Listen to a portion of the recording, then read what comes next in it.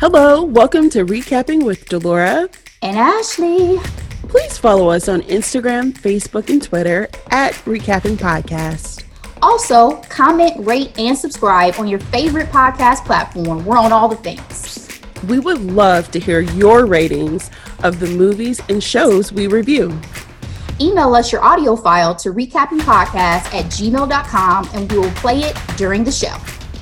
Or DM us on Instagram and we will post and read it on air. Thank you guys so much for listening. Thank you.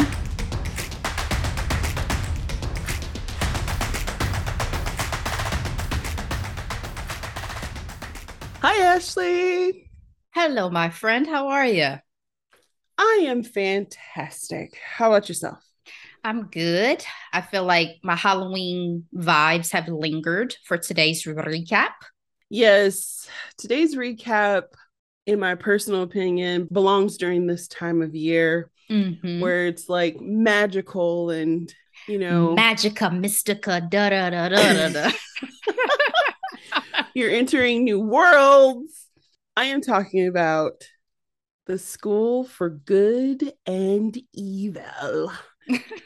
This is a brand new movie available on Netflix. It's fantasy/drama. It is 2 hours and 27 minutes long, rated PG-13. It was released October 19th this year. Here's a quick summary. Best friends Sophie and Agatha find themselves on opposing sides of an epic battle when they're swept away into an enchanted school where aspiring heroes and villains are trained to protect the balance between good and evil. Cast, we have Sophia Anne Caruso as Sophie. We have Sophia Wiley as Agatha. She is from the High School Musical, the musical series on Disney+. Charlize Theron as Lady Lasso. No introductions needed. Fabulous. Kerry Washington, Professor Dovey.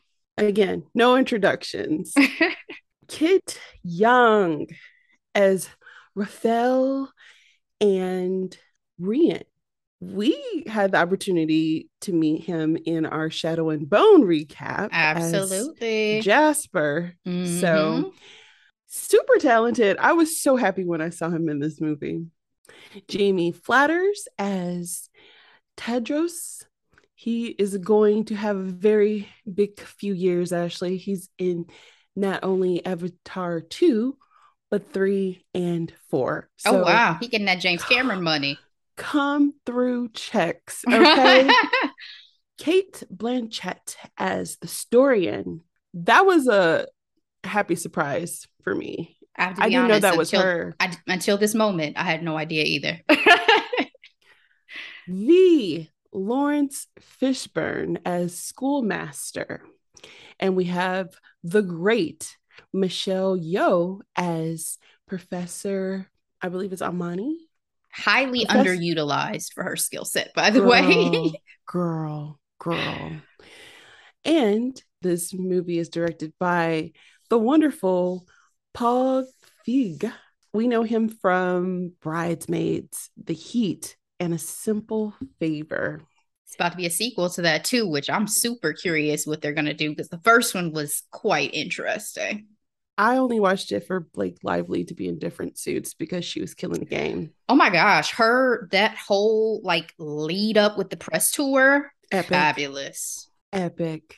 Screenwriters, we have David Maggie, and he's been a part of Life of Pi, and he's going to be a part of the new live action Little Mermaid movie. This entire movie is based off of the best-selling books by Solomon Chiani. He sold over 3 million books.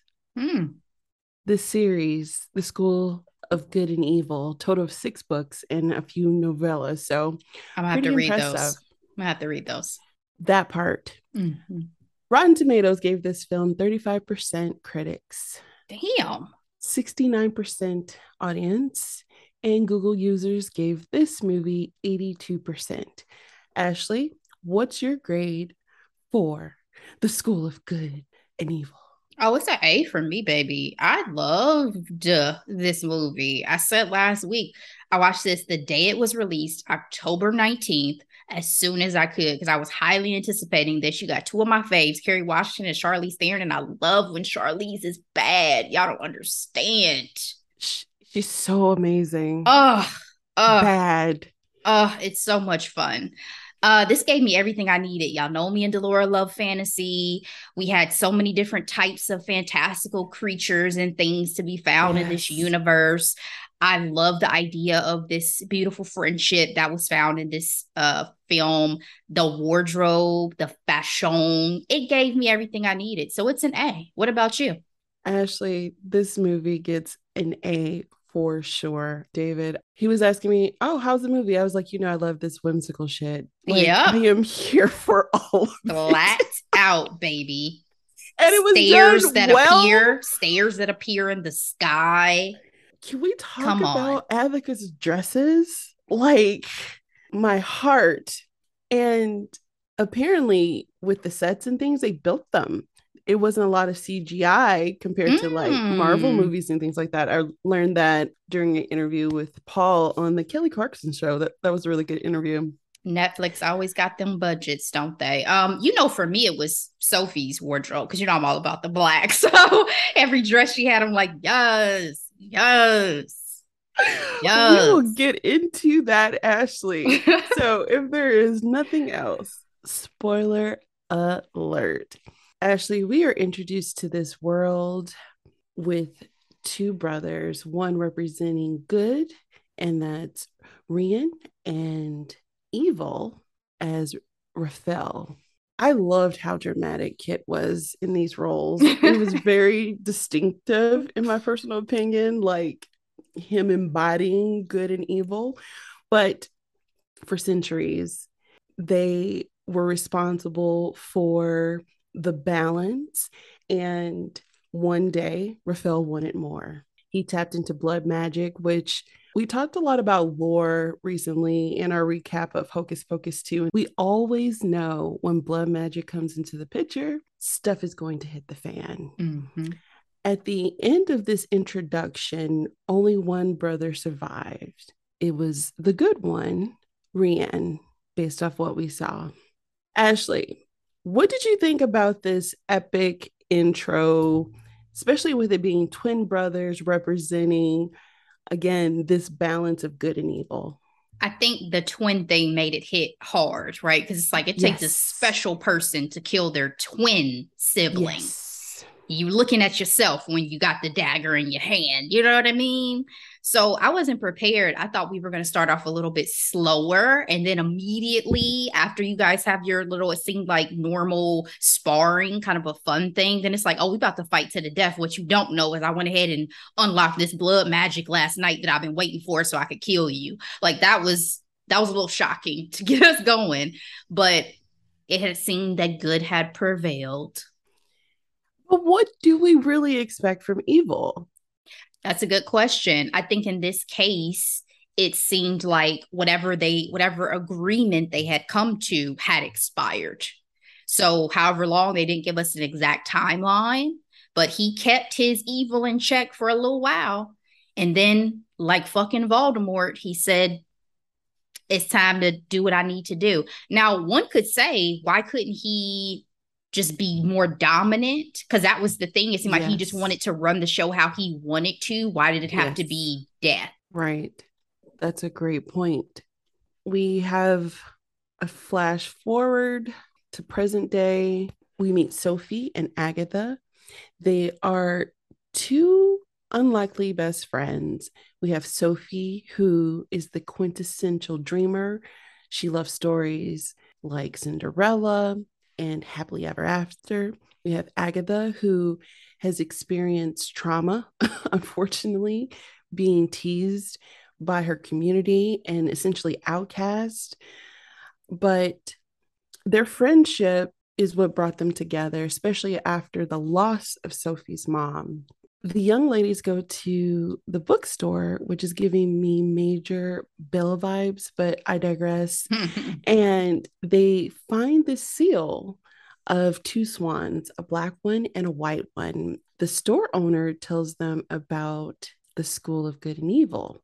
Sophie, who is living a Cinderella life herself, wanted out. She was like, if you can take me, there's a wishing tree. Let's go ahead and make my wish so I can get out of this bitch.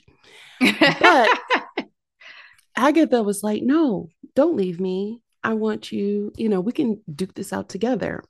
Sophie was like, I'm good. I've got to go. I've got to go spread my wings. By any means necessary. And the day had come on a blood moon. Sophie was like, I know I said I was going to go, but Agatha was like, no. She was trying to stop her, but she was kind of like, if I'm already caught up, we might as well do this thing together, right? Whereas she doesn't see how desperate Sophie must be to leave town that she's willing to be dragged by a demonic creature. The girls are swept away by this bird. They approach the School for Good and Evil. Sophie is dropped off at the School of Evil, and Agatha is dropped off at the School for Good. Up until this point, the other thing that's worth mentioning is Sophie is small, petite, with blonde, beautiful, quote unquote, beautiful hair. We have Agatha, who, dresses like a boy, big hair, used to not being the center of attention. Mm-hmm. I like how you said, quote unquote, nice hair. Appreciate that. That's facts. You already know, Ashley. Mm-hmm. You already know. Mm-hmm. Ashley, were you surprised where the girls were dropped off? No, I absolutely knew this is how this is going to go down just because of how strongly Sophie felt about having princess hair and being destined for all of this. And I was like, oh no, this is not going to go how you think it is. Now, whether or not at the time it was a mistake, I wasn't 100% sure, but I knew there was going to have to be a wrinkle in Sophie's plans. If you were swept off and dropped off, which school would you be dropped off at? So you're asking me if I'm a ever or a never? Correct. In my heart, I'm an ever. In my heart, I think I have a good heart, but my aesthetic is a never because I'm an all black type of chick. So that's why I said some of these looks that my girl Sophie's gonna pull out. Oh yeah, it was everything. But I think there's something to be said for the idea of like no one is good, just good, and no one is just evil either. It's not that black Correct. And white. One of my favorite responses came from Kerry Washington. She had an interview with GMA and she said that she's good with electives in evil. So my question to you is, what would be your electives in evil?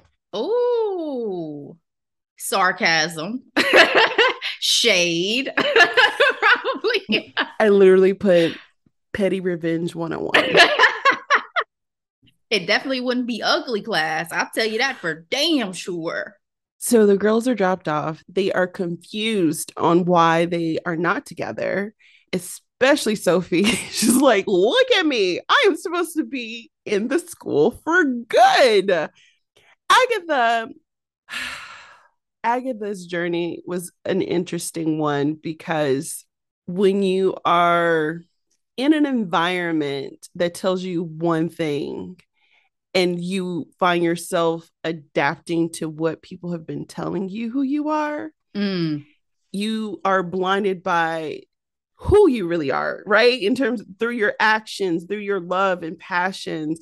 And she's like, I don't belong here. She had huge, big black hair, boy aesthetic. One of my favorite parts was Professor Dovey introduction to Agatha, her pulling out the different shades of pink, saying, I'm sure you hate pink, but we have watermelon, we have rose. And see, this one I was like, I'm a never. And for this aspect, like the wardrobe, no ma'am, you're not putting me in none of these little frou-frou dresses. I'm not the one either. So I was feeling Agatha on that. But what was interesting is what struck me is temperament, right? The temperament between Charlize Theron's version of a head mistress and Kerry Washington's version of, like, Kerry Washington's for the good school, but she got a little temper. She got a little flair about her. When I tell you, and that's one of my questions I have for you here is, did you notice the underbelly at the school for good? Yes, it's superficial. It is arrogant.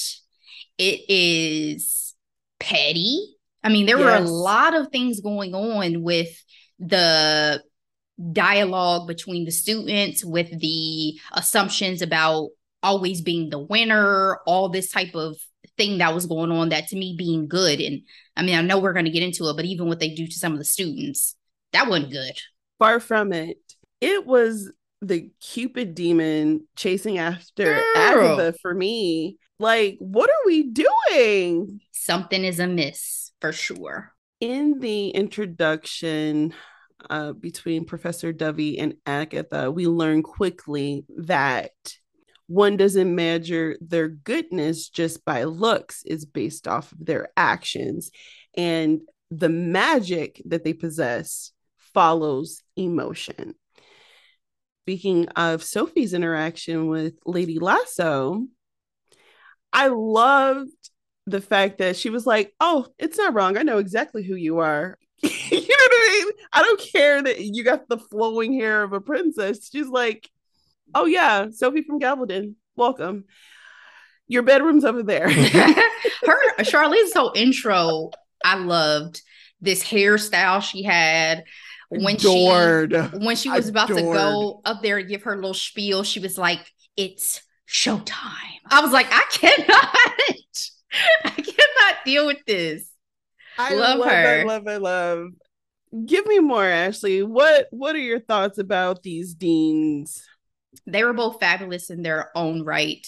I love the intros to them. I love kind of getting a feel for aesthetically what we're supposed to be taking away. Again, the stark contrast in colors, in mood, in environment. The fact that when you first get dropped into the school for evil, you're dropped into water and you come in looking disheveled and crazy. And then you have these wolves as the guards. Whereas for the school of good, it looks beautiful, but looks can be deceiving because those fairies were vicious.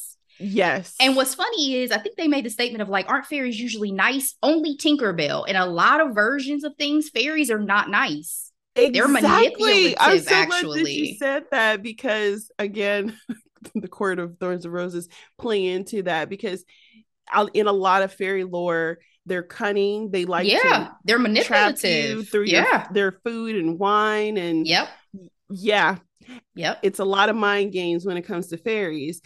The other aspect about this school that's super fascinating and that I love is the fact that a lot of the students are children of famous fairy tale characters. So for the School of Evil, we have the son of Hook, we have the daughter of the old hag, and the prince of all princes for the School of Good is the son of freaking King Arthur with Excalibur in tow.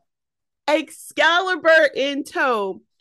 I was actually quite fascinated that was the king that was chosen. You know what I mean? Out of all the fairy tale lore, the one who gets the most play is definitely Prince Charming from Cinderella, right? But what is his name? Doug? That's a good question. I mean, I know Eric, I know some of the other ones, but I have no idea what that man's name is. But I think maybe the point is supposed to be King Arthur has the warrior side to him as well that makes that more realistic to why he is the way he is. But I would have expected Captain Hook's child to be a little more serious. He was hilarious. The kid who played Captain Hook's son, freaking hilarious. The other reason why I love movies and shows like this is it's all about the retelling. So The Descendants, super popular on Disney Channel. We talked about this last week, Once Upon a Time, another retelling of the classic. So I just love everything about this. So in this world, it's also worth noting that evil has not won in 200 years, Ashley. We find this out When Agatha was desperate to try to get to Sophie, she finds the two deans questioning the placement of the girls. My question for you, Ashley, is were you surprised that this was a talking point that evil has not won? Like, when has evil truly won in any of these fairy tales? Well, I think maybe they're speaking more to whatever competition, which we didn't get a chance to see, happens at that school to make one the winner versus another. They didn't really elaborate on that. I kind of wish that had been the ending, but maybe they're saving that because it seems like this film is not the end of this saga, obviously. But I think the point is supposed to be, again, going back to the start with the twins, there's supposed to be a balance. And the fact that that balance is out of alignment, it just gives more credence to the idea that something is amiss. You see some things that seem off with the school of good. What's really going on here? Yes. Agatha, who is learning a lot, by the way, in her short time in this new land, is visited by Raphael, and he basically tells her to stay away from Sophie. Red flag, major, major red flag, Ashley. Agatha was able to get a hold of Sophie, and they were able to sneak into the schoolmaster's tower where they discussed their placement. They were able to make a deal, essentially saying one thing evil can never have and good cannot do without is true love's kiss. And if Sophie is able to get an Ever to fall in love with her, she would be able to switch schools and, the girls would be together. I thought this true love's kiss element to the story was fascinating. The other thing that's also worth noting is the historian said no kiss comes without a price. Is there magic in this kiss, Ashley? I guess so, given we're in a magical world that creates all the fairy tales that have ever existed, right? I guess so, but it's a little cheesy. I was like, is there nothing else we could have thought of than for her to have to go on a quest to find a mom? But I Ooh, come through suppose. Bechdel test. Just Come saying. through. So the girls go and take classes in their respective schools. We have the beauty class, which is beyond shallow. Yeah. Ashley. She was like, what? I get an F if I don't smile right? Like, but she legit got an F. She finds out quickly through her friendship with Gregor that if you fail 3 times, you're out, essentially. And she's like, what do you mean out? You become a part of the school, whether through becoming an animal or the way they phrased it was like, you're still a part of the mission, but just not in your human form. That's horrifying. That was one of the scariest parts of this entire film to me. The idea and the way that, the Kerry Washington's character said it so casually, as if it's just justifiable to turn children into creatures. It's quite mind-blowing, Ashley. Sophie in the School of Evil is in ugly class. Their rationale is, why be ugly? Well, it's forcing you to use your intelligence. Is there any rhyme or reason to that? He made sense. Some of the things he said made sense, but I think he took it to another level.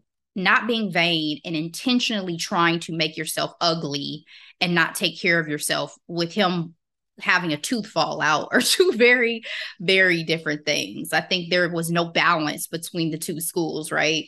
No balance whatsoever. I think you can still care about yourself, take care of yourself, and beauty, whether good or evil, is valuable.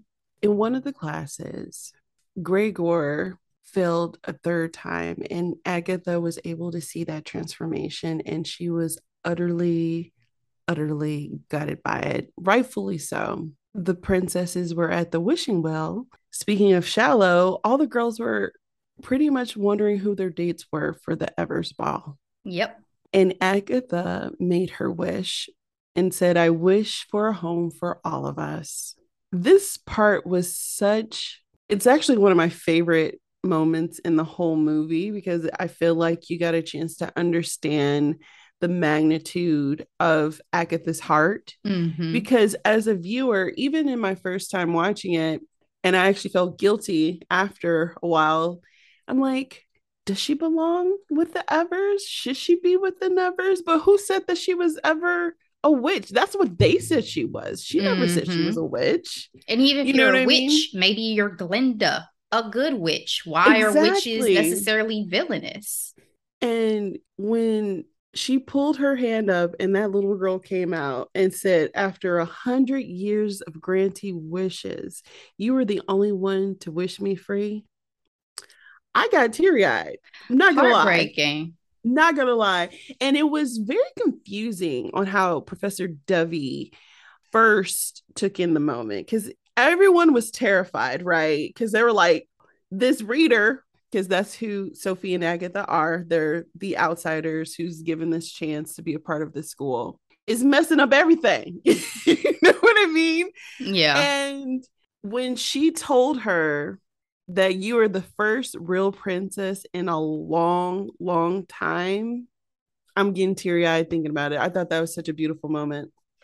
But Professor Dovey, I'm trying to give her grace to just think that maybe she's just been so ingrained in this world for so long, she's forgotten the fact that they could change these rules. That does not, Yes. you don't have to do this to these kids. Yes, it's beautiful she had such empathy, but where's your empathy? Yes. Where's the school's empathy? That's a great point, Ashley. A pivotal point happened in the School of Evil as well. Sophie was getting her butt kicked by her classmate. Sis had a whole entire dragon on her back. Mm-hmm. And she screamed for help, and a swarm of bees came in. And we find out that it is Raphael. I again look towards the dean's reaction. So we have Lady Lasso, who is in utter shock and awe. And we see her leave the classroom and say, "You've come back. I'm here for you, babe." I'm like, did you have a relationship with dude? Like, what is going on here?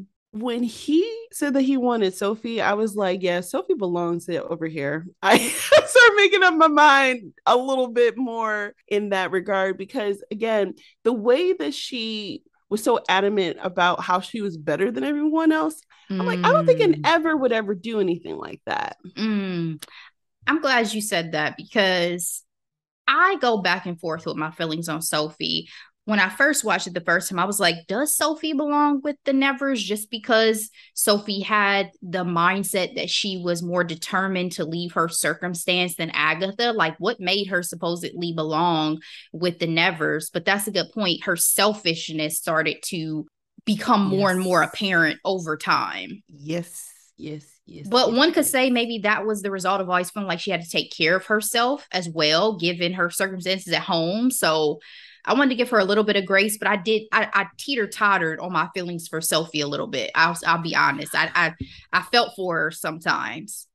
I hear you, but I think the way that she was willing to break her friendship with Agatha without telling her first at home, I was like, oh yeah, she's selfish for sure. Lady Lasso was trying to wake Sophie up and say, hey, I know you trying to get a new bae and everything, but we need to stay focused because Raphael is here. And she chops off her beautiful blonde hair. Call back to us talking about Curly Sue. Hurtful. The girls' plan was to write Tetros and get him to pay attention to Sophie. But I knew right away that he was going to fall for Agatha. It was a matter of time, Ashley. One of my favorite scenes happened on, I like to call it Magic Day, when they get their magic in their fingers. Mm-hmm. Did he trip her? Like, that was something I was trying to figure out. Like, was he just trying to excuse? I don't know, but the chemistry was chemistrying. It really was. I think some of my favorite scenes throughout this entire movie is when the Nevers and Evers were in the auditorium and Professor Dovey said that the Evers will feel no pain, but the Nevers will definitely hurt. I thought that was actually quite funny. But what's worth mentioning outside of them actually gaining their powers is that Sophie got a bad bitch makeover. Oh, yeah. And in the process, she was able to get her clique together of plastics and catch the attention of Prince Charming. They are so convinced of their love, and with the help of Agatha, especially when it came to shooting these freaking arrows, which did you notice she started feeling a little salty? I don't know if you picked that up. Yeah, you could see the look on her face. She was trying to not have feelings for that man. And he was like, "Of course I hit the bullseye. I have pure heart." I'm like, I love these random tropes that are like dropped throughout the whole movie. The school is not here for a relationship between the Nevers and the Evers. This newly formed relationship is put to the test through trial by tale. During this trial by tale, they are literally in the forest at night and they have to find each other. Of course, Agatha could not be in the mix and she saves Sophie. But my question to you, Ashley, is why didn't Sophie try to save the freaking prince? Like, if he is your person, your true love, he is getting his butt handed to him. And she literally just stood there. That was frustrating to me. Even her response of, but the prince is supposed to save the princess. It was, again, to the point of this is where your selfishness has really taken over. Because when you see someone in distress, I would think the normal human reaction would be to help them, regardless of the circumstances. And if you supposedly care about this person, you would do everything you could to help them. So I agree with him when he dipped. I'm like, yeah, she ain't the one, dog. She ain't the one. Not at all. I did think it was a little unfair for him to be as angry as he was to Agatha, though, but I do understand his frustration by Well, because far. you weren't supposed to have anybody help you. That was a clear stipulation. So for him, it was like, oh, so this wasn't ever what it was supposed to be. And one would think, as close as they are, that Sophie knew exactly what was going on, what Agatha planned to do, even though she didn't. But regardless, her not helping was enough for me. So It was absolutely enough. And a turning point in my understanding of why she was placed in the school for evil in the first place. I did grow concern over Agatha's actions when it came to her and Sophie. So there's two things, right? One, Agatha wanted to go home, where Sophie was perfectly fine where she was. She just didn't want to be in the school for evil. But number two, I just felt like she was so selfless to where I'm like, girl, what are you doing for yourself? yeah, it was a little concerning to me how much she wanted to stay with Sophie and be with Sophie. For a minute, I was like, this isn't healthy. It doesn't feel Yes. healthy because your Yes. friends do sometimes need to spread their wings and go on and live other lives. And you can't be that reliant and dependent on your friend in that way to stop her from doing what she needed to do. So I was a little concerned, but I think it was just supposed to be like she's like family and I'm trying to take care of her and have her best interests at heart. That's the way they portrayed it in the film, at least. Yes. There's a lot of themes throughout this movie, which are themes throughout the books. One of them is this pivotal line that Agatha tells Professor Dovey after getting in trouble for the trial. She's like, I don't believe anyone is all good or all evil. It's more complicated. Mm-hmm. Also, in an interview, the author mentioned being at a crossroads in his life. He mentioned that he went to school, but his career, his life wasn't where he wanted to be. And so he turned to this book with no expectations and obviously became wildly successful. But he was like, we're taught that if we do everything right, we're going to have our happily ever after. And he's like, that's not true.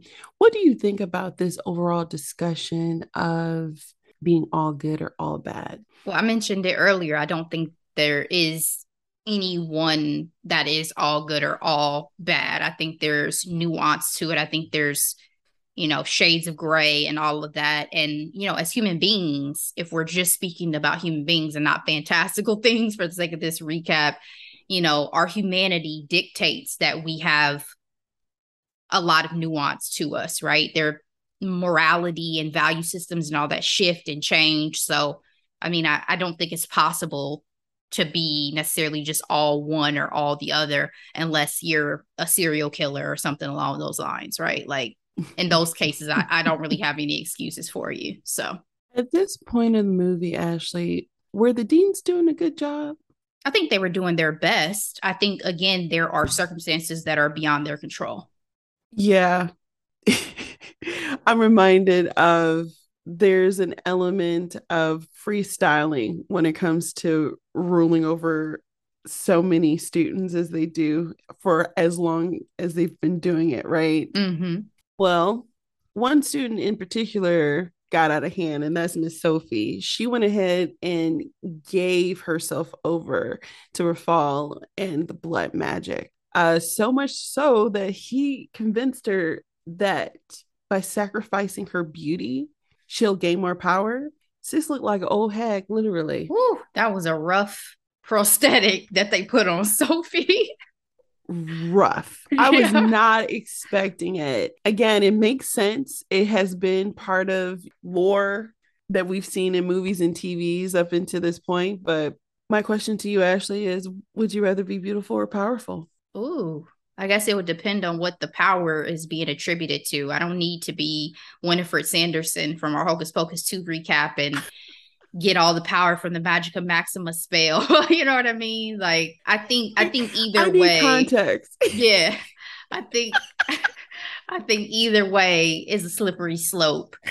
So probably power, if I can wield that power for things that will ultimately be good and better for society. So I'm going to go ahead and give a little bit of a caveat because I'm reminded of House of Cards. And one of the famous lines that old dude said was, especially when he was talking about Remy, the great Mahershala Ali's character, he's like, yeah, he left power for money. He was like, no, always go for the power. Money will get there. You know what I mean? And so when I'm thinking about power and beauty, I kind of think of it in the same realm as maybe power. I would probably want to be powerful.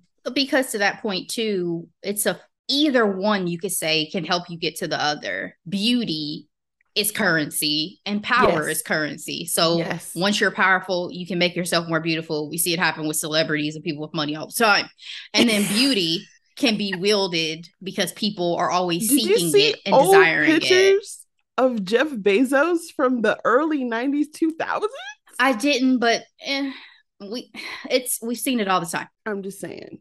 He could get a day today compared to what was going on back in the day. Yeah. That's all I gotta say. Happens all the time. The Everest Ball is upon us. Sophie shows up and wrecked the place. She turned all the teachers into dolls using blood magic. Tetros, with the worst timing of all timing, declares his love to Agatha. This right here, when he declared his love in this rushed manner, I knew this wasn't going to be the focal point of the story, which we already knew. It's given to us because we expect this level of romance in these stories because, I mean, it is a fairy tale, so to speak. What did you think about Tetros' timing of his love declaration to Agatha?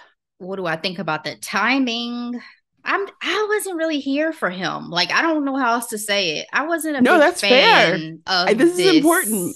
So the timing, I mean, I saw it coming, but it didn't move me because, like I said, even before, I feel like we've evolved a bit in our expectations of these type of stories and fairy tales and things like that, and not always it needing to be about the love between you and a man and all of this. And that's a powerful story to be told to young girls. So I wasn't particularly excited. I'll say that. You saying that is extremely valid, and I agree. But what I will say is it doesn't help because the whole reason why Sophie is pissed off at Agatha is because, you know, Raphael shows her abbreviated answer of how Agatha felt about Sophie, her being evil. Do you trust that she's good? She said no. But then that's where the whole, we're not all good, we're not all evil, we're complicated. But this is ultimately all over the man because Sophie felt like she failed her at the trial when we all know that Sophie failed herself at the trial. And with Tetros declaring his love for Agatha, she's like, oh, you're my nemesis because you took my boo, my true love, my one out of this school into the school of good where I quote unquote belong. I brought it up because I just like, it is a romantic element, which, you know, I love and adore. But then it's like, what is the message? Do we want Prince Charming or not? This dude is coming in between this friendship. Right. And he wasn't even that cute. I'm sorry. Oh my God. I liked how sporty he was. I'll phrase it that way. Okay. Sophie crashes the party. Again, we see what she's done to the deans. Tetros, because he's the leader, runs over to the evil side for an epic battle. One of the lessons that we learned early on in the film is that evil attacks and good defends. But in the heat of the moment, Tetros is not paying attention and he attacks the Nevers. I think this is kind of a weak point in the story because didn't Sophie technically attack first by turning all the teachers into dolls? One could say so, but I guess in this case, it's more so about physical violence, I guess is what they're saying about attacking and defending. And yeah, she may have, changed their physical form, but she didn't violently attack them in some way. I guess maybe that's what they're trying to say. But it was also just supposed to be a fun little wrench to see all the evil turn white and all the good turn black and ugly and just have this battle royale. It was just supposed to be a fun scene. And it was a fun scene. I enjoyed it. I mean, they sold me when they were playing Toxic by Britney Spears, personally. Yeah. The battle continues. Agatha and Sophie make their way back to the schoolmaster's tower. We find out that Rian is actually Rafal. It was Rafal after all. Saw that ish coming. I saw that a mile away. I picked up on it easily. Yeah. Especially when he made his grand entrance on day one and said, "We don't make any mistakes." For me, it was just like, this all has seemed off. And I bet you the evil twin survived. What did you think about his explanation of how good actually didn't win all these years by making it vain, by making it, shallow than what it used to mean? I think that's a really good point in terms of, again, the manipulation and what he was doing behind the scenes, how that supposedly affected the dynamic, I guess, and the fairy tale characters that came as a result is a good question. But I feel like for all his power, he could have been a little more heavy-handed. I guess he was just waiting on this great love to come before he showed all of his cards, because one could say, I mean, with that blood magic, he could have done a lot worse. So he really could, but it was giving, long game for sure. Yeah. And death by 1,000 cuts. Exactly. And to what we were talking about before, that undercurrent for the School of Good was pretty blatant in some cases for fresh eyes. Mm-hmm. Us, looking at the school through Agatha's experience. Ultimately, what he wants is the true love's kiss, which he gets from Sophie. And as a result, everything starts crashing down. We also find out that the Storian was gifted to him and his brother, and their goal was to keep good and evil at perfect balance. And they definitely did not do that. So the back and forth between Rafal and the girls was pretty epic because Sophie finally sacrificed herself for her friend.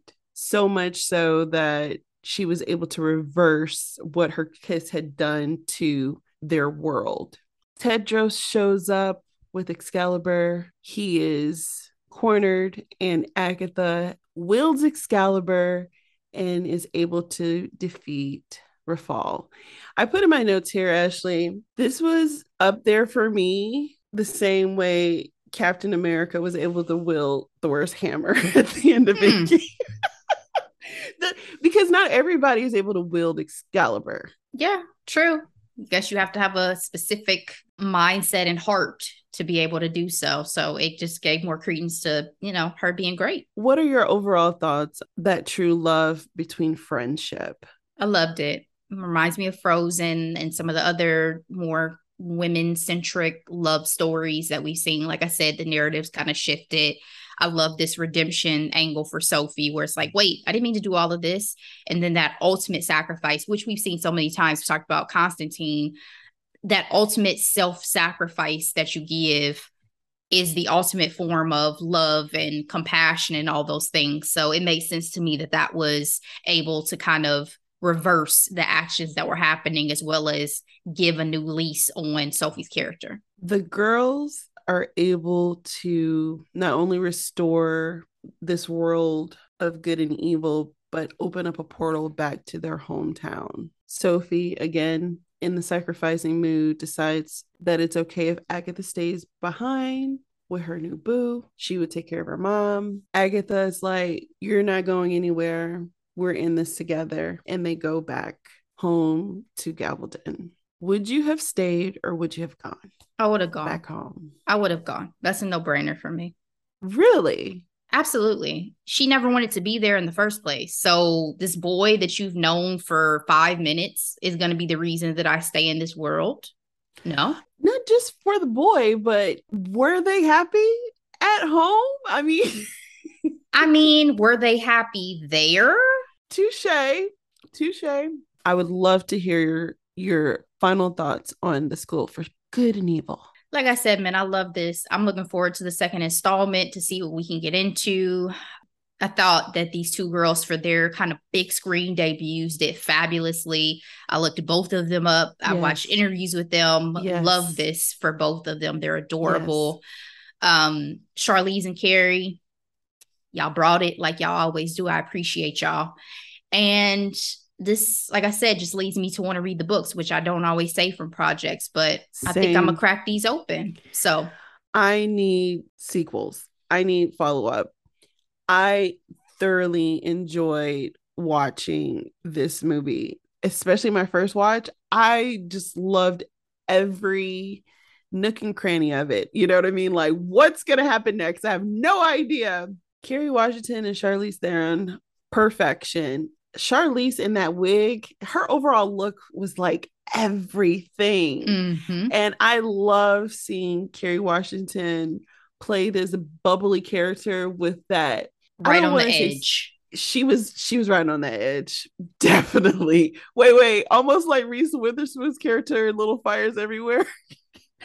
The air of perfection, but we all know underneath is losing it. Yeah. Underneath. I love these type of movies. As I mentioned before, I love this whimsical shit. I'm reminded of movies like Ella Enchanted, Penelope, Enchanted from 2007. We're about to have our Disenchanted sequel coming up. So yep. I really enjoyed the tongue-in-cheek of it all, and I look forward to seeing more. I think because this is based off of a novel, all the universal messaging was important. And I was able to see it clearly. The whole don't judge a book by its cover. Again, that universal conversation of balance, I thought was very important. But above all, it's okay to be human, right? It's okay this to be above human. all, to thyself be true. Is that what the Shakespeare quote is? This above all, to thine own self be true. Yes. And so with that being said, Ashley, time for Hidden Gems. All right. I got two. First one up, Reboot on Hulu. I had started the first episode a while back and decided to pick this back up. This is starring Keegan-Michael Key, Johnny Knoxville, Rachel Bloom, Judy Greer. Just a really fun comedic ensemble. The premise follows an early 2000s family sitcom that Hulu has rebooted, and their dysfunctional cast that must deal with their unresolved issues in today's world. 8 half-hour episodes. I think I'm about halfway through, but it's an enjoyable series for sure, guys. That's a Reboot on Hulu. My second is Girls Night Out. It's a Babyface album that just dropped. First listen through, and it is a vibe, honey. Bringing all the R&B ladies out. We got Kehlani, Ella Mai, Ari Lennox, Queen Naija, Tiana Major 9, etc. The only ones missing for me are Jasmine Sullivan, her, and Jhené Aiko. If he had given me those three, this album would be flawless. But overall, I love it so far. I need to give it that one really, really good long car ride listen, and then I can give Okay. y'all my full thoughts. But as of right now, 'tis a vibe. So those are my two hidden gems for this week, Delora. What about you? I have two this week as well. So the first is a brand new movie available on Hulu. It's called Roslyn. It's rated PG-13. It's about an hour and 36 minutes. It's a comedic retelling of Shakespeare's Romeo and Juliet from the point of view of Romeo's jilted ex, Roslyn, the woman Romeo first claimed to love before he falls for Juliet. It was an interesting Again, premise for sure. yes, again, those movies I listed in my final thoughts, it's that same vibe of like definitely modern language, modern humor, but it's well done. I laughed. It was adorable. The lead, her name is Caitlin Dever Hmm. as Rosalind. I can't stop. Amazing. I can't stop seeing the young lady who played Juliet as anything but Dora the Explorer. As much as I want to, that's She's all a I see singer her too. She as. sings well and she's Hmm. so beautiful. She's She's so gorgeous. beautiful. And when I saw Minnie Driver, I was like, I'm so because Minnie Driver is in like half these type of movies that I adore. Hmm. Again, Ella the Enchanted. And there was another one where I was like, oh, she's in that one too. I forgot. Anyway, I love Minnie Driver. Highly recommend. A lot of fun. And Dario is cute. He's cute. Since we're talking about King Arthur, I want to talk about again, same genre, fantasy. This movie came out several years ago, 2017. King Arthur, Legend of the Sword. It is starring Charlie Hunnam and Jude Law. Eric Bana is also up in there. If you want to see Tetro's daddy, a version of his daddy, this was a lot of fun. This movie was directed by Guy Ritchie. So have fun, kids. All right, guys. Thank you so much for listening to this recap for the School and Good of Good and Evil. We will be back with our quick headlines and hot topics as always. Delora, thank you so much. This was so much fun talking about a fantasy series on the end of our Halloween tributes. Thank you, Ashley. This was a lot of fun, and I can't wait for next week. Absolutely, guys. In the meantime, we'll see you. Be blessed. Bye.